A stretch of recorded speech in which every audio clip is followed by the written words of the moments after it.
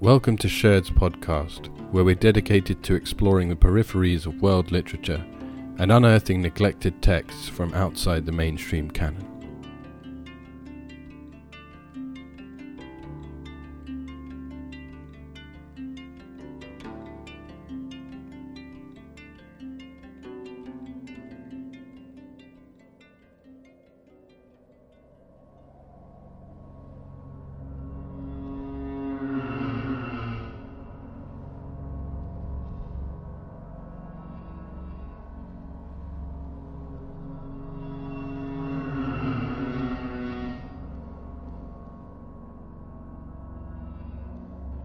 The wind was the cause of it all. The sand, too, had a share in it, and human beings were involved. But the wind was the primal force, and but for it, the whole series of events would not have happened. It took place in West Texas, years and years ago, before the great ranges had begun to be cut up into farms and plowed and planted to crops, when there was nothing to break the sweep of the wind across the treeless prairies, when the sand blew in blinding fury across the plains, or lay in mocking waves that never broke on any whosoever distant beach, or piled in mounds that fickle gusts removed almost as soon as they were erected, when for endless miles there seemed nothing but wind and sand and empty, far-off sky.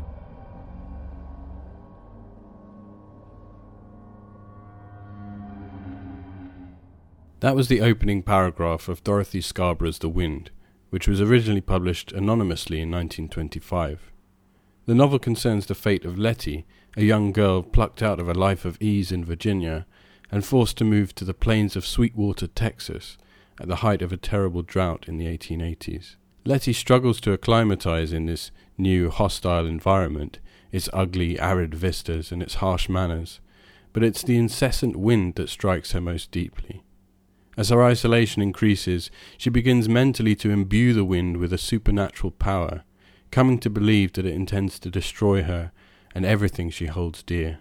Join us over the next hour while we give our thoughts and impressions of this lost classic of American literature.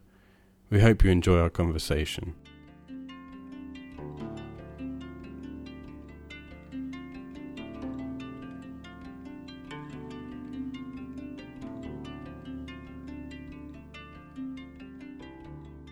So welcome to episode 9 of Sherd's podcast. I'm joined today by Patricia Pulham, who's a Professor of Victorian Literature at the University of Surrey. Thanks for coming on to the show. Thanks for inviting me, Sam. Pleasure to have you. So we're talking today about The Wind by Dorothy Scarborough, originally published in 1925. How did you feel about reading this one? I have to say, this novel really blew me away, and I'm not just saying that to make a joke. I thought it was a fascinating text. I liked the fact that it was a novel about the frontier experience from a female perspective. I loved the way that the wind became almost like a supernatural entity in the novel, affecting people's lives in a variety of ways. And I also loved the contrast between the present experience in the frontier land compared with her very domestic, soft, green life in Virginia. Yeah, it really is the landscape that made it so enjoyable for me. I think the setting of the book is really crucial, isn't it? Particularly the descriptions of these barren plains of Sweetwater. They're just so atmospheric, and I think they grow more so throughout the book. I think so. I think you can feel the wind and you feel the sand, you feel the grittiness of the environment, those wonderful descriptions of how the sand gets into everything in the house. It's on the tables, it's on the plates, it's in the cups that when you're drinking. It's just everywhere, and you're conscious that nature is infiltrating your domestic space on a regular basis. And then the way that it's juxtaposed with Letty's home in Virginia plays a big role in building up that sense of mounting dread. From the very first moment on the train, when she's thinking about what Sweetwater will look like. And I think despite the biographical reasons for Dorothy Scarborough having chosen that location, it's a sort of masterful choice for the name of this town, because when Letty pictures a town with the name of Sweetwater, she pictures a green and lush landscape with orchards and flowers, and instead finds this very dry, arid and decidedly sinister country with this incessant blowing wind. It's really wonderfully done, I think. It is, and I think that the kind of moments where she retreats to the life she had in Virginia are really kind of important, because they chart her increasing sort of psychological debility and the need to return to a home that she misses desperately. Because I think what we don't really always sort of fully appreciate is just how homesick she is. There's that kind of acknowledgement that she's lost her home, and we know that she has no one left in Virginia to live with. So she goes to this family that her cousin Bev and his wife Cora, with whom she initially thinks she's going to live in near Sweetwater. Yet what happens is that it goes wrong, and so she has to constantly retreat into her memories and experience the sort of lushness of the Virginia life to allow her to cope imaginatively with the aridity and horrors of the wind in the Texas plain. There are some other things I really like about this as well. I love the use of dialect in the novel. I think there's a real liveliness to the dialogue that comes from the use of these dialect words and some phonetic spelling, especially when the character of Sourdough speaks, one of the cowboy characters, and he provides a bit of comic relief in the novel. But there's sort of local details in the vocabulary, the meals of sour belly and hominy, as a term for bacon and grits, and the rabbit twisting to which they're invited, which we find out is like a local dance. I think these terms, this dialect, really brought the region to life for me. It gave the book a degree of, authenticity or realism for me. And I think also the use of folk song right the way through, it sort of punctuates the novel like a kind of chorus, doesn't it? It's a sort of tragedy, and somehow those songs tell you what's going to happen, or foreshadow what's going to happen, don't you think? They do, yeah. They're really expertly kind of threaded through the narrative, I think. I was wondering, do you think of this as a horror novel? I don't know if you know this term, slow burn horror, but it reminded me of something like that, this very gradual build, where the character of Letty, her mind and her body are kind of very gradually eroded by this wind, and it sort of builds to a pitch by the end of the novel. Do you think of it as a piece of horror fiction as well? In some ways, yes. I mean, it's certainly psychological terror that's threaded right the way through the text, I think. But at the end of the novel, when you come to a kind of horrific moment, and I don't know if we want to insert a spoiler or not. To my mind, spoiler is a dirty word. I don't think it matters, but but maybe not so early. No, I think we can come back to that. But I think that that particular description towards the end of the text is a moment of pure horror. It did remind me of the experience of reading certain ghost stories and horror fiction. I had the same kind of associations with this book. It's interesting that you should say that, because that particular scene that we'll come to later stayed with me for days. It seared my mind. And it is foreshadowed in the first paragraph of the book as well, isn't it? It is. There's a wonderful sort of architecture to this text as well. I wonder why the book isn't more broadly accepted as a kind of classic of American literature. I have my own ideas, but why do you think that might be? Perhaps to some extent Scarborough's been overshadowed by, for example, Willa Cather, whose works are very well known, and of course they were published as part of the Virago Press series, Virago Classics. So I think that to that extent she seems like a poor relation to someone like Cather. Cather's works are about the Nebraskan frontier land. They're much more readily accessible, they've been studied a great deal. They've gained a kind of common approval that isn't quite there in relation to Scarborough. The other thing, I think, is that the way that race is treated in the novel is a bit problematic. There's this kind of casual racism, isn't there, in Letty's description of her Virginian home and her relationship with her mammy, for example.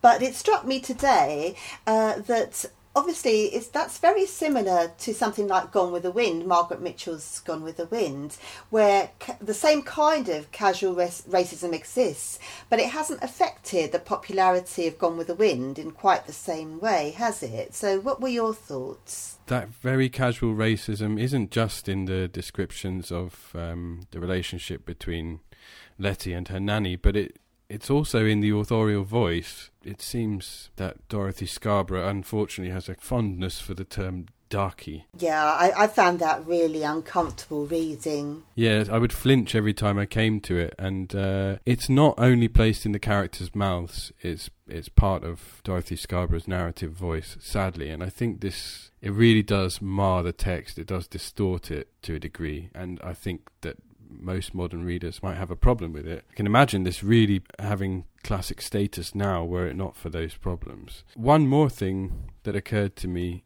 is the very fact that it was originally published anonymously. I think the reception to the book when it was first published was very hostile. Yes, as I understand it, Texans were really outraged at the representation of their land. Yeah, it was seen as a kind of indictment of the way of life in Texas, and considered that had the author any pride in their work, they would have published it under their own name, and maybe it was sort of scarred by that initial reception as well.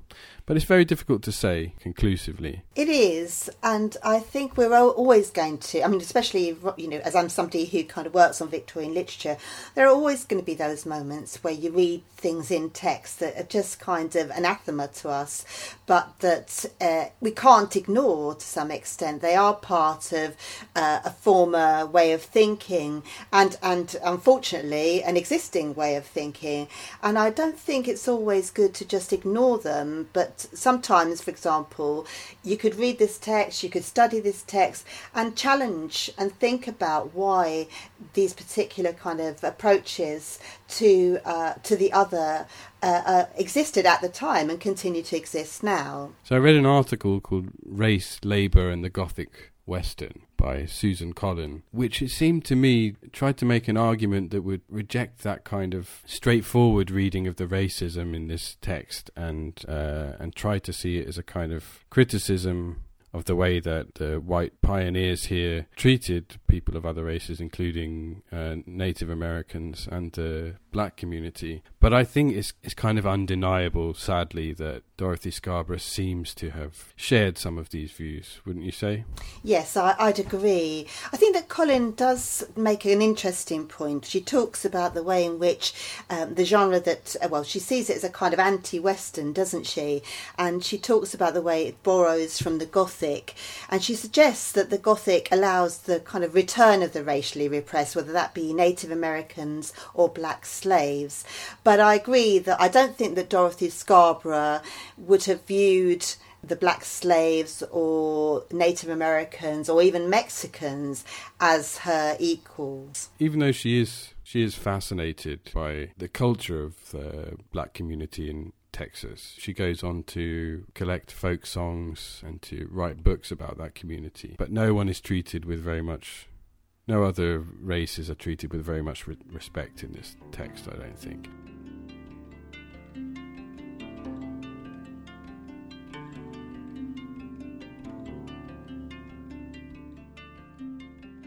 So I thought it would be worth saying something about Dorothy Scarborough's life. She was born in 1878 in East Texas in a town called Tyler, and they seemed to be a fairly well-to-do family. And in 1882, they moved to Sweetwater, where The Wind is set, and where we might imagine Scarborough drew much of the material for her depiction of this setting in The Wind. Yeah, so when Letty arrives in Sweetwater in the novel, Scarborough describes it like this. She calls it a straggling collection of small houses of the rudest, simplest structure, some not even painted, some without fences around them, none softened by the protection of a tree, nor made home-like by a lawn or garden, just little bare box-like houses, naked and unbeautiful, set down in a waste of sand. So we might imagine the town looking something like that when the family moved there. They'd moved there in order to treat Dorothy's mother, Mary Scarborough, who had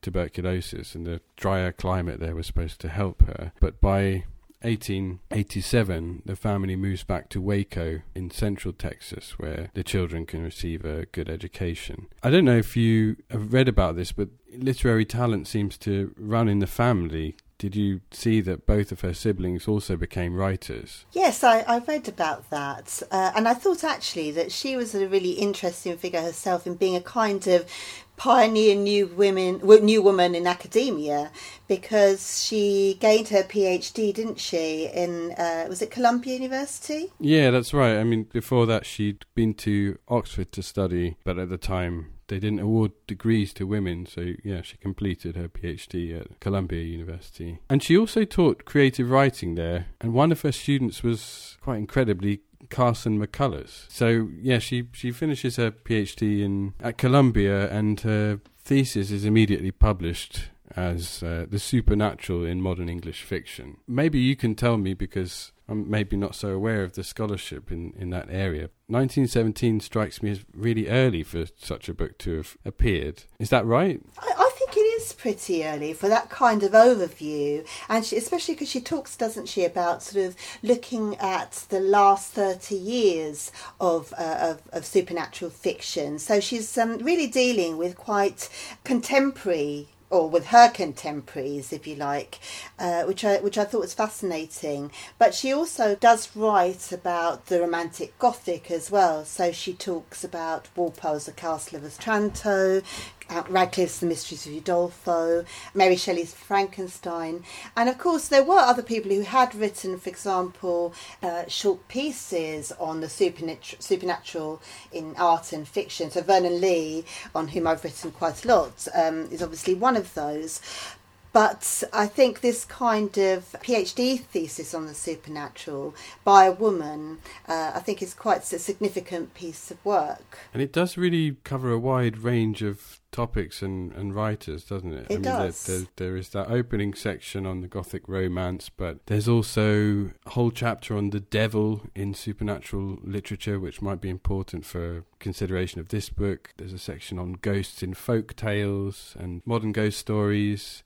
She writes about people like Algernon Blackwood as well. I suspect I'm going to read that book in full at some point. It does look absolutely fascinating to me. I think it's also interesting that she also edits a couple of collections, doesn't she? One is on humorous ghost stories, I think. Yeah, that's a bit later in life, I think. She edits various collections of ghost stories, but it just shows that this interest in the supernatural really persists for her. And, you know, we can consider whether there are really elements of the supernatural in The Wind or not later on, but it does seem to have been a big influence on her. She's also a notable folklorist and ethnomusicologist, and was even president of the Texas Folklore Society in 1914. In particular, it seems like, as I was saying earlier, the folk songs of the black community in Texas are of particular interest to her. In the same year that The Wind is published, she has another book coming out, and it's called On the Trail of Negro Folk Songs. It's another thing that we can really see the influence of in The Wind.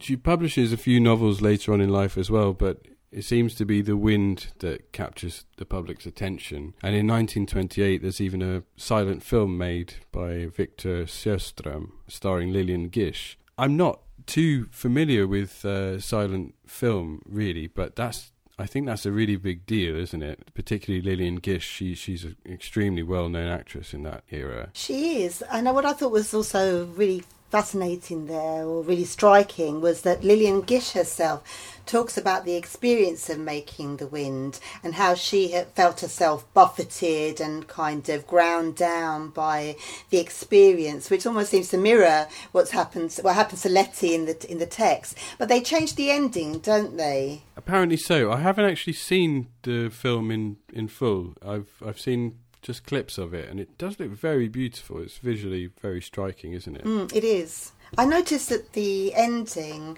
is this happy ending, which of course seems to take away a great deal, and also almost like the purpose of the wind in the Dorothy Scarborough novel. So I'm assuming they made that change to please audiences, I suppose. Yeah, I should imagine so. But that is really one of the curious things about this novel, the fact that there's no deus ex machina, there's no retribution or anything like that for Letty. If you were to plot the story on a graph, it would just go straight downhill, wouldn't it, in this novel? It would.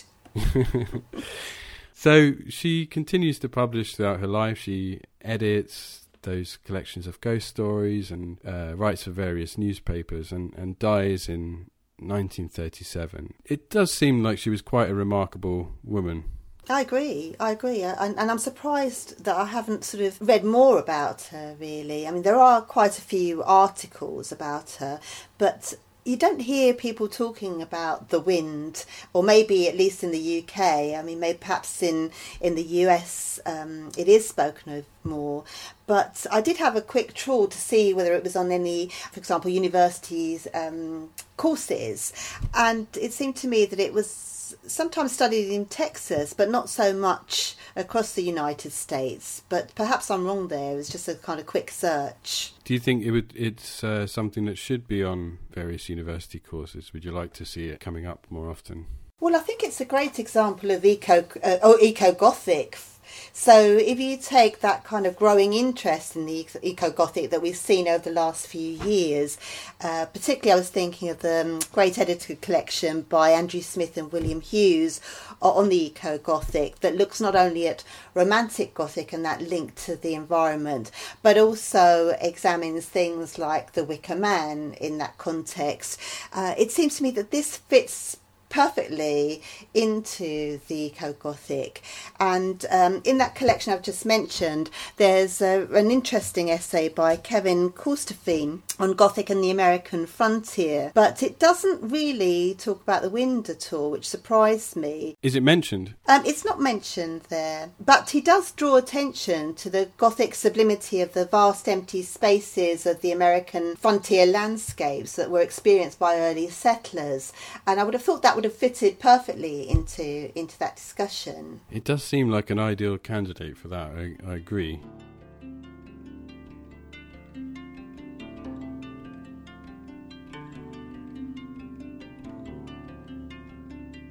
But since we're talking about genre, I thought it might be interesting to think about what this novel is exactly. I think we both read this really quite interesting article by John C. Orr called When East Meets West, Rethinking the Domestic Heroine and the Western in Dorothy Scarborough's The Wind, which begins by outlining these two genres and the character archetypes we find within them, the domestic novel and the Western. And in the domestic novel, the action takes place mostly within interiors, the kitchen and the drawing room and the bedroom, and generally within private spaces. And the heroine of such novels typically undergoes a kind of struggle, the end result being what Orr calls the assertion of the feminine ego. So that conflict and the resolution of it in a domestic novel is essentially an internal one. So we might think of the plot of such a novel as almost slightly more purely psychological in nature. And I think in Letty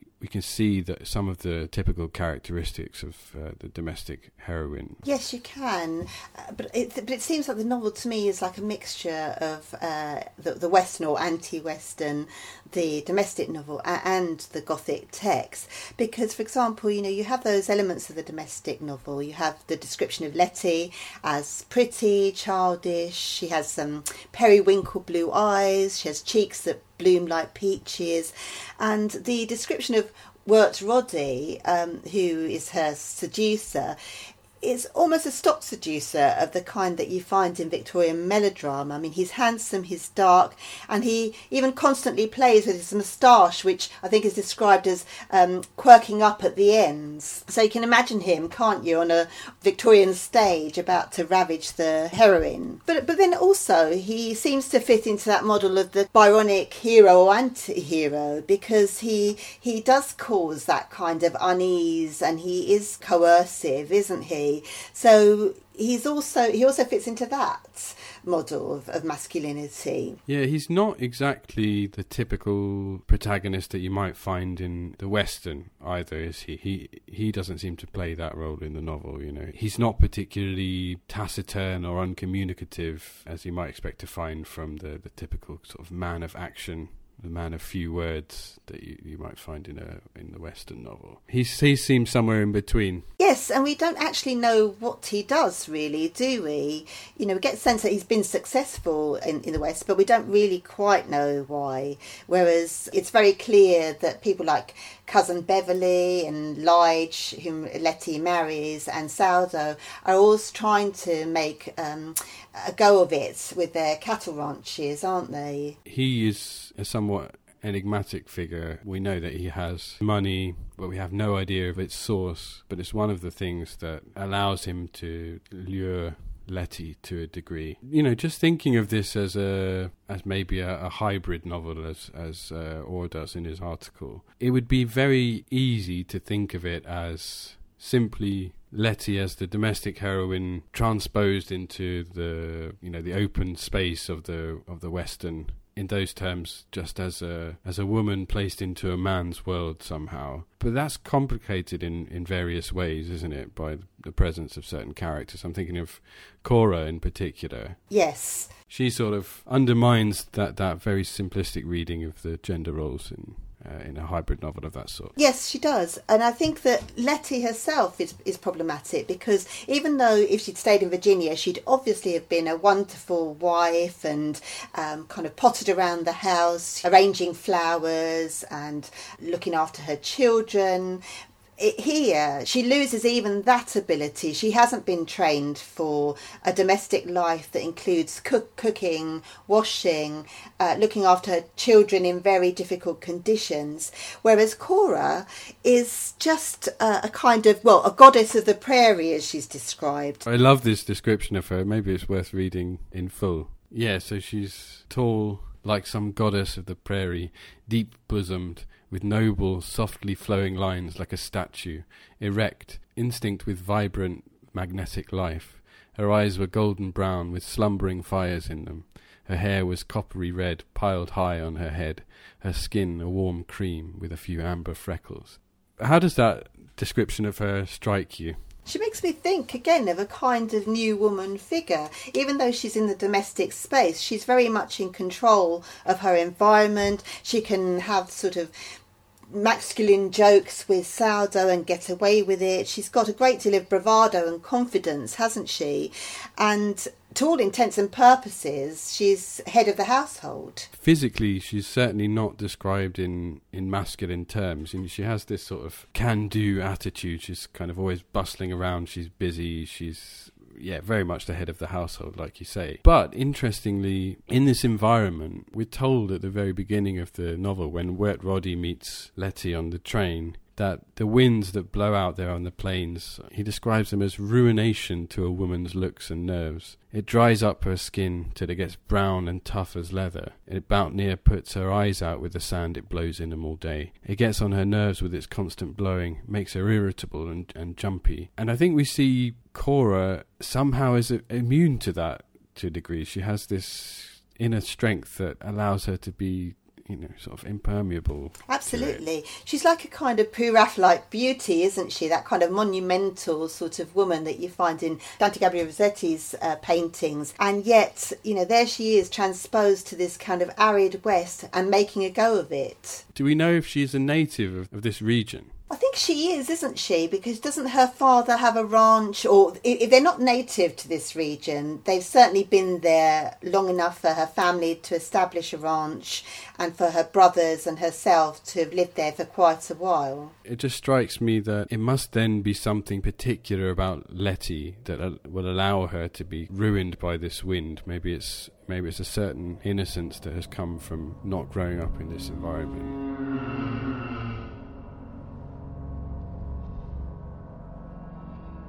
Among the wild horses of the plains there would be now and then one fleet and strong and cunning that could never be trapped by man, that had never felt the control of bridle, the sting of spur, a stallion that raced over the prairies at will, uncaptured and uncapturable, one with supernatural force and speed so that no pursuer could ever come up with him, so cunning that no device could ever snare him, a being of diabolic wisdom. One could hear his wild neighing in the night as he sped over the plains. One could fancy he saw his mane flying back, his hoofs striking fire even from the yielding sand, a satanic horse for whom no man would ever be the match. Some thought him a ghost horse, imperishable, but now his shrill neighing is heard no more on the prairies by night, for man has driven him out. He has fled to other prairies, vast and fenceless, where man has not intruded, and now one knows him only in legend. So the Norther was a wild stallion that raced over the plains, mighty in power, cruel in spirit, more to be feared than man. One could hear his terrible neighings in the night, and fancy one saw him sweeping over the plains with his imperious mane flying backward, and his fiery hoofs ready to trample one down. How could a frail, sensitive woman fight the wind? How oppose a wild shouting voice that never let her know the peace of silence? A resistless force that was at her all the day, a naked, unbodied wind, like a ghost more terrible because invisible, that wailed to her across waste places in the night, calling to her like a demon lover. In certain senses, it really does feel like this timid young girl has been placed in a very masculine environment, and the landscape and the wind in particular is described in masculine terms. You know, it's described as a stallion, as you said earlier. There's that description of the cyclone when Roddy is talking to Letty about the winds when they're still on the train, and he describes it as a kind of deadly tornado, a bull buffalo, a wind that's shaped like a funnel, small at the ground and spreading out wide at the top. It just struck me that it was a very kind of phallic figure of the cyclone, but also it seems to kind of reinforce the fear that Letty has of the wind and how that correlates with her fear of Wirt's Roddy. But also it made me think of that final line of the novel, you know, the wind was at last to have its way with her, which seems to sexualise the relationship with the wind, doesn't it? It does, yeah.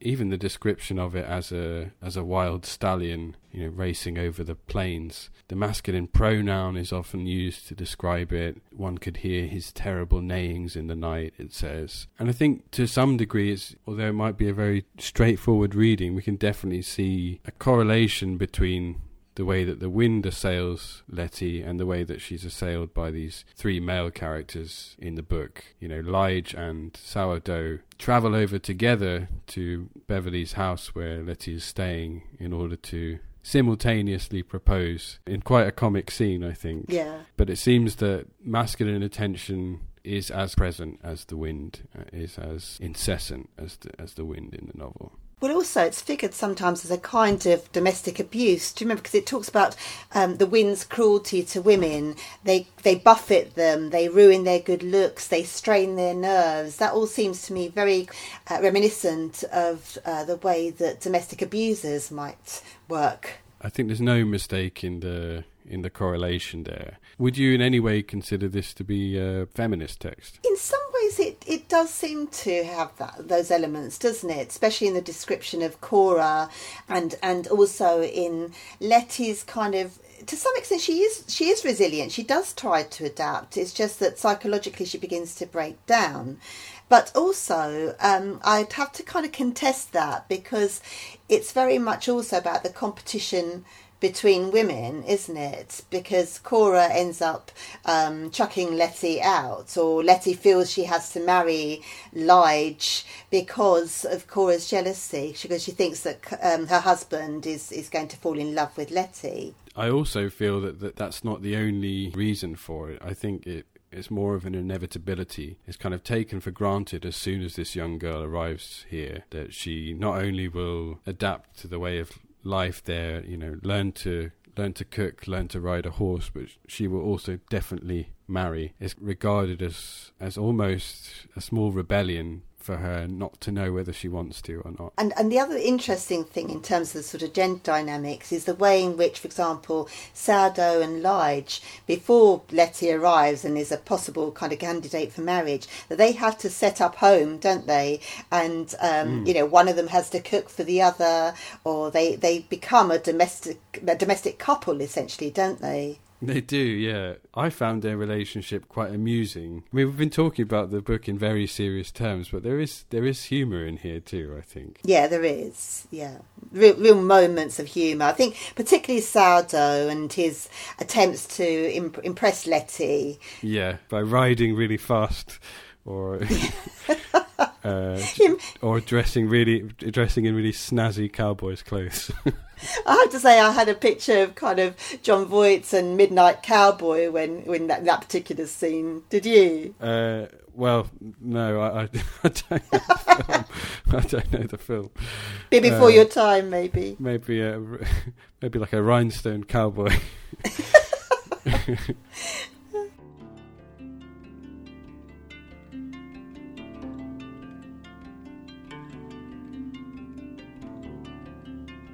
Yeah, I thought it was really interesting the way that folk song is used throughout the novel, and I'm surprised not to see a certain folk song being mentioned in any of the articles that I've read, because in my opinion there's one in particular that underpins the whole narrative and functions like a sort of skeleton for the plot. And that's surprising for various reasons, not only because it's a really famous Scottish ballad. It was included in Francis James Child's huge collection, the English and Scottish popular ballads, which essentially forms the basis of the folk revival in the 50s and 60s. But it also has a sort of literary pedigree as well, and particularly for female writers. Shirley Jackson and Elizabeth Bowen have written stories called The Demon Lover, and that's the name of that folk song. And Shirley Jackson uses the character of the demon lover throughout whole groups of stories. There's a figure that recurs throughout them that's taken directly from this song. And I think that as a scholar of folk songs, Dorothy Scarborough would certainly have been aware of it. I think it's explicitly in there. It's not just something that is subtly within the architecture of the book. On the very first page, Scarborough refers to the wind calling like a demon lover. We might hear echoes of Coleridge there, but I think it's more likely that Scarborough is thinking of that ballad. I think she's clearly somebody who's very conscious of writing. She's a literary critic, isn't she? We see that in some of the material in her thesis. So she would have been very conscious of what she was doing, I think. And the story of it is that a man returns to his former love only to find that she's married to another and she has a baby. But being a rich man, he whisks her away on board one of his ships, and with promises of gold and love and fortune, an easier way of life, which is something I think we can see directly in Wirt Roddy. And they sail away together. And at a certain point in the song, she notices these hills in the distance on either side, and I'll just quote from one of the versions there. Oh, what hills art those, my love, those hills that shine like gold. Those are the hills of heaven, my love, where you and I can't go. And what hills art those, my love, those hills so dark and cold. Those are the hills of hell, my love, where you and I must go. Oh, what hills are those, my love, those hills that shine like gold. Those are the hills of heaven, my love, where you and I can go. And what hills are those, my love, those hills so dark and cold. Those are the hills of hell, my love, where you and I must go. Now they'd not been on board above 3 weeks. And at this point, the female protagonist of the song notices the cloven foot of this man.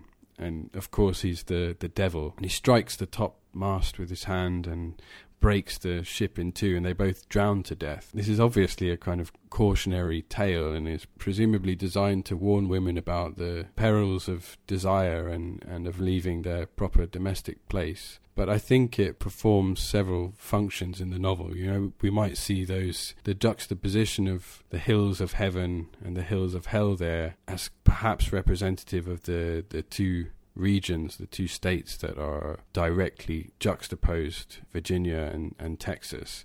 There's a kind of straight duality there, I think. There's also the character of Wirt Roddy, who I think it's sort of suggested throughout the novel that if he's not the devil himself, there's a real devilish aspect to him. We're told at the beginning when they meet on the train that she has this feeling of having seen him before, and he conjures images in Letty's mind, impressions of, she says, half pleasurable recollections, half fear and repulsion, vaguely commingled in the waking remembrance of a dream. You know, and it might be a stretch, but I think even in the name of Roddy, we can hear echoes of ruddy, and those two words are sort of related etymologically. I don't know, for me at least, there was this idea of the kind of red-haired devil, as many associations in folklore would have it. And I think the ballad as a kind of cautionary tale, the frame of it complicates the ending of The Wind, because whereas in the song the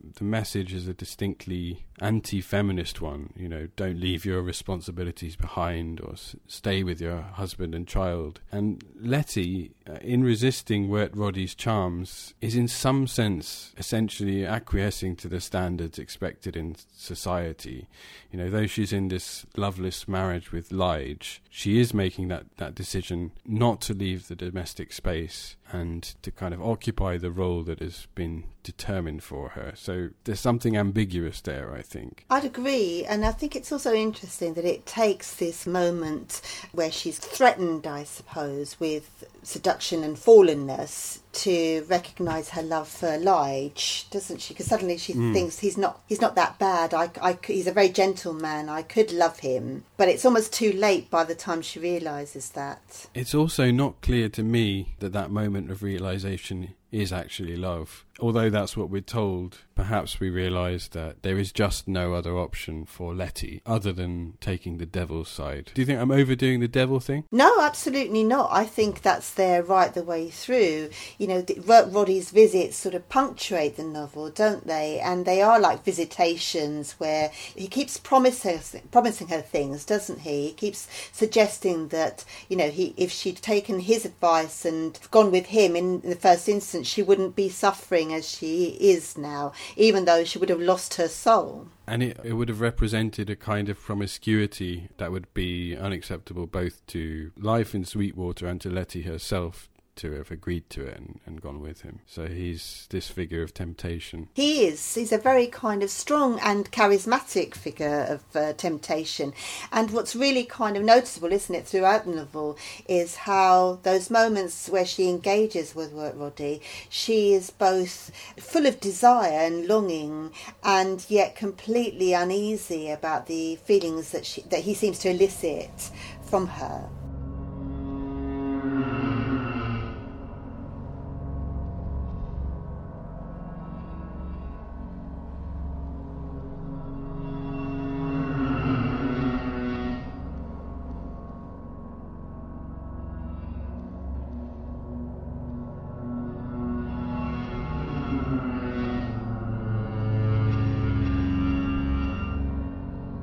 The sand was hurled against the house with a violence that seemed hellishly malevolent, vindictive.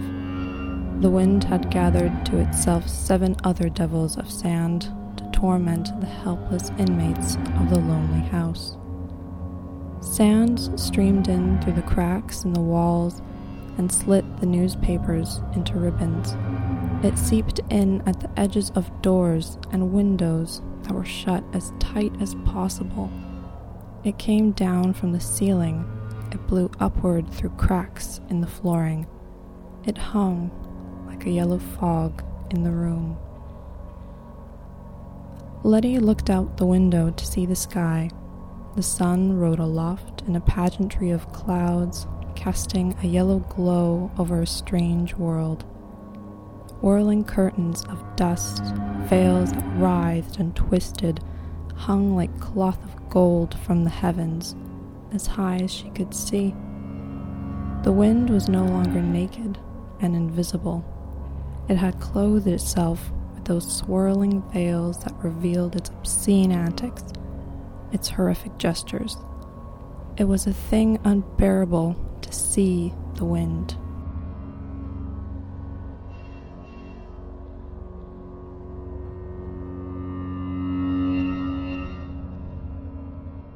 You had some ideas about this final scene. What did it mean to you? Because this is something that is also foreshadowed in a snippet of folk song, and that seems to be one of the functions of the folk songs in this novel. You know, we have the Virginian folk song, I Don't Want to Die in a Storm, and what was the other one, Lay Me Down in the Prairie? What was that? Yeah, that's right at the beginning as well, isn't it? When Roddy says it, doesn't he? Yeah, he sings it softly to himself. Oh, bury me not on the lone prairie, where the wild coyotes will howl over me.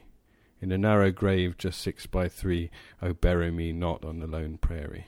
And that's exactly what she does, doesn't she? Buries him on the lone prairie. Yeah. It's extremely brutal, that final scene, isn't it? You know, the novel has been building to it clearly for a long time. It's almost like the region in undergoing this drought, which we haven't actually mentioned, the drought, is suffering some kind of biblical plague. The landscape becomes more and more apocalyptic. The cattle begins to die of malnutrition and thirst. The business is going to ruin.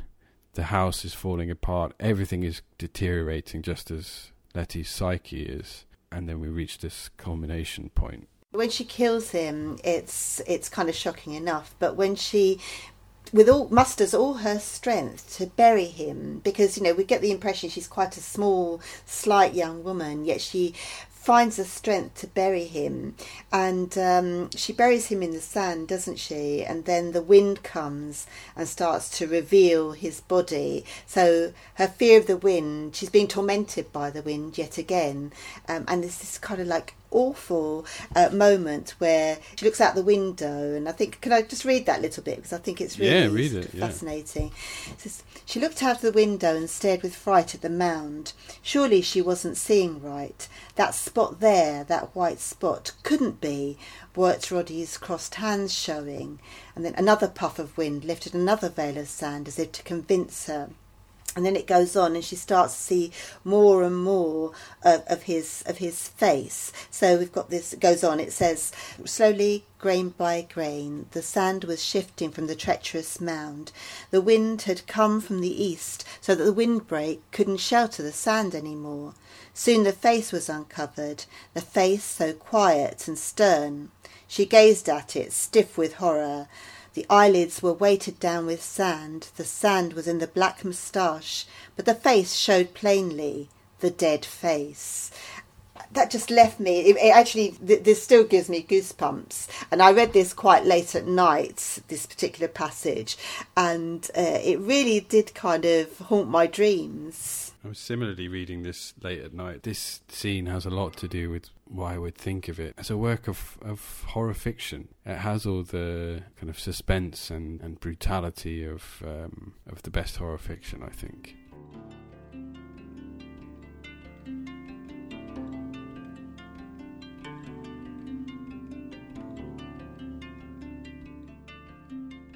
Obviously, there's a tradition of pioneer fiction around this period, and there are some better known examples of that, and I wondered if you felt that The Wind, is good enough to stand beside some of those better known works. I think it is. I think that Colin describes it as a minor classic of American literature, doesn't she, in her article? But I think it's certainly comparable to something like, Willa Cather's A Lost Lady, or My Antonia, which I think was discussed recently, wasn't it, in the Backlisted podcast? Yeah, that's right. But I think there are connections with a number of novels, both American and British and French. So if you think about something like A Lost Lady, it's a 1923 novel that's set in Sweetwater, Nebraska. The fact that it had the same name, the same town name in both novels really struck me when I first read it, and I had to kind of go back to A Lost Lady, which I hadn't read for quite a while, to make sure that wasn't Sweetwater, Texas. But Marion Forrester, who's the kind of main female protagonist in that particular novel, lives in a small railroad town in the late 19th century in the Western Prairies. And, like Letty, she's bored, she's not interested in frontier life, she resorts to adultery. So sometimes I could think of her as perhaps a more capable, resilient version of an older Letty, perhaps. But I know that Lost Lady has also been compared to things like Flaubert's Madame Bovary, with that boredom of social isolation and infidelity, and the constant resort, particularly in Madame Bovary, to a life of the imagination. I think we see that, don't we, with Letty's constant recourse to life in Virginia, which I'm sure is also romanticised to some extent. Do you think Scarborough had such things in mind? I wouldn't be surprised. I mean, she certainly mentions Hardy's Tess in that book on the supernatural, doesn't she? And I think that some of Letty's ripeness that's described in that early part of the novel, where her cheeks bloom like peaches, that reminded me of the luxuriance of Tess in Tessa d'Urberville's, that moment when Alec d'Urberville's feeding her ripe strawberries, and he talks about her as having this kind of luxuriance of aspect. So I think there was something there that made me think of that correlation between Tess and Letty, and the way that both are actually affected by the landscapes in which they have to exist. And then, of course, finally, the murder in both The Wind and in Tessa d'Urberville's. One thing I would say in comparison with, Madame Bovary and Tess, is that this is a chaster novel than those two by quite a long way, I think. It's much more hesitant in its descriptions of sexuality or even sexual desire. It always seems to be described at a certain remove by Scarborough, wouldn't you say? Letty is not only young and innocent, but also quite immature. Well, no, that's not the right word. I think she is immature. She's immature, and she's frightened of the very idea of sexual desire, I think. Well, with Lige she is, but she clearly is affected by her own desire for Wirt Roddy. There's a sexual frisson whenever they meet, isn't there? There is, yeah. He does bring something out of her, or kind of makes her respond in a certain way that she doesn't respond to Lige or Sourdough, for example. But there's no such scene as there is in Tess, in the darkened wood. No. There's nothing of that nature at all in here. It seems like Scarborough is from a fairly conservative background too, so that might have had something to do with it. Because I think if you think about something like, or someone like Edith Wharton, she doesn't shy away from intimacy or that suggestion of sexual desire, does she? No, you're right. So it may be to do with Scarborough's own background, and it sounds like the novel caused enough problems when it was first published without adding sex scenes to it. Yeah, quite so. The last one was it just came to my mind because of the description of Letty, and that was Mary Elizabeth Braddon's Lady Audley's Secret. You know, they share that same blonde girlishness and beauty, yet they both become capable of murder due to their circumstances. I don't know that book, actually. Probably is something that I should know, but I haven't read that one. I think you'd enjoy it.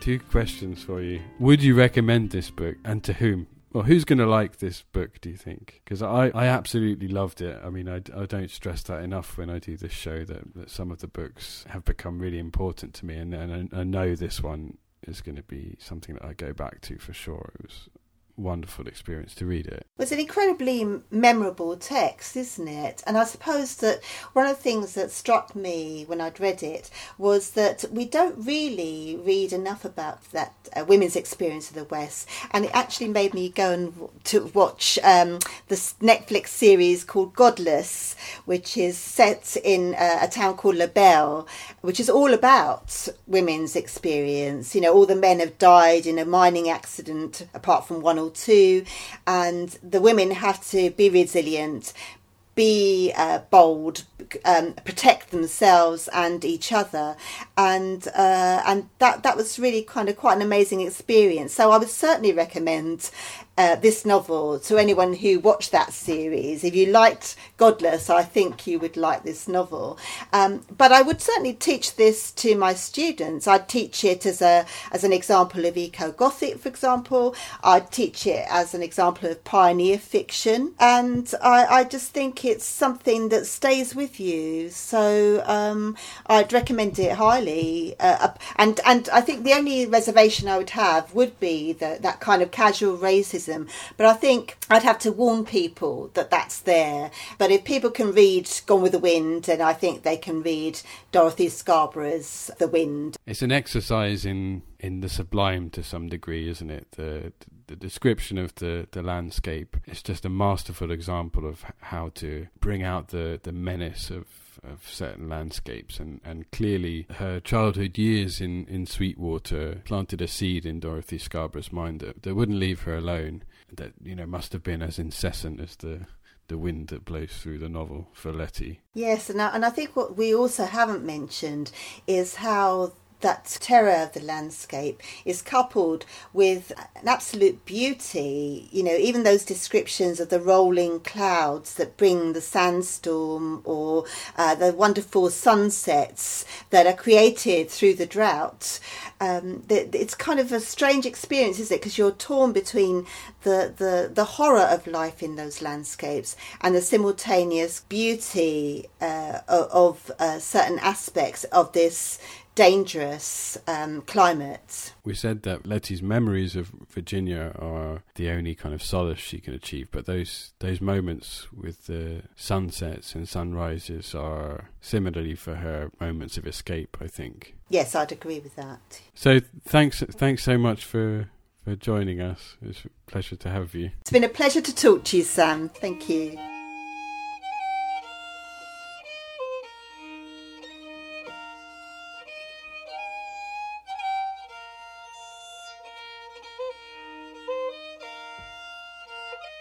We hope you've enjoyed this episode of Sherd's podcast. The readings were provided by Iga Wisniewska. If you have any questions or comments about our conversation, please write to us at sherdspodcast@gmail.com. You can also follow us on Instagram or Twitter, and if you like the show, please leave us a review on iTunes. Thank you for listening, and we'll see you next time.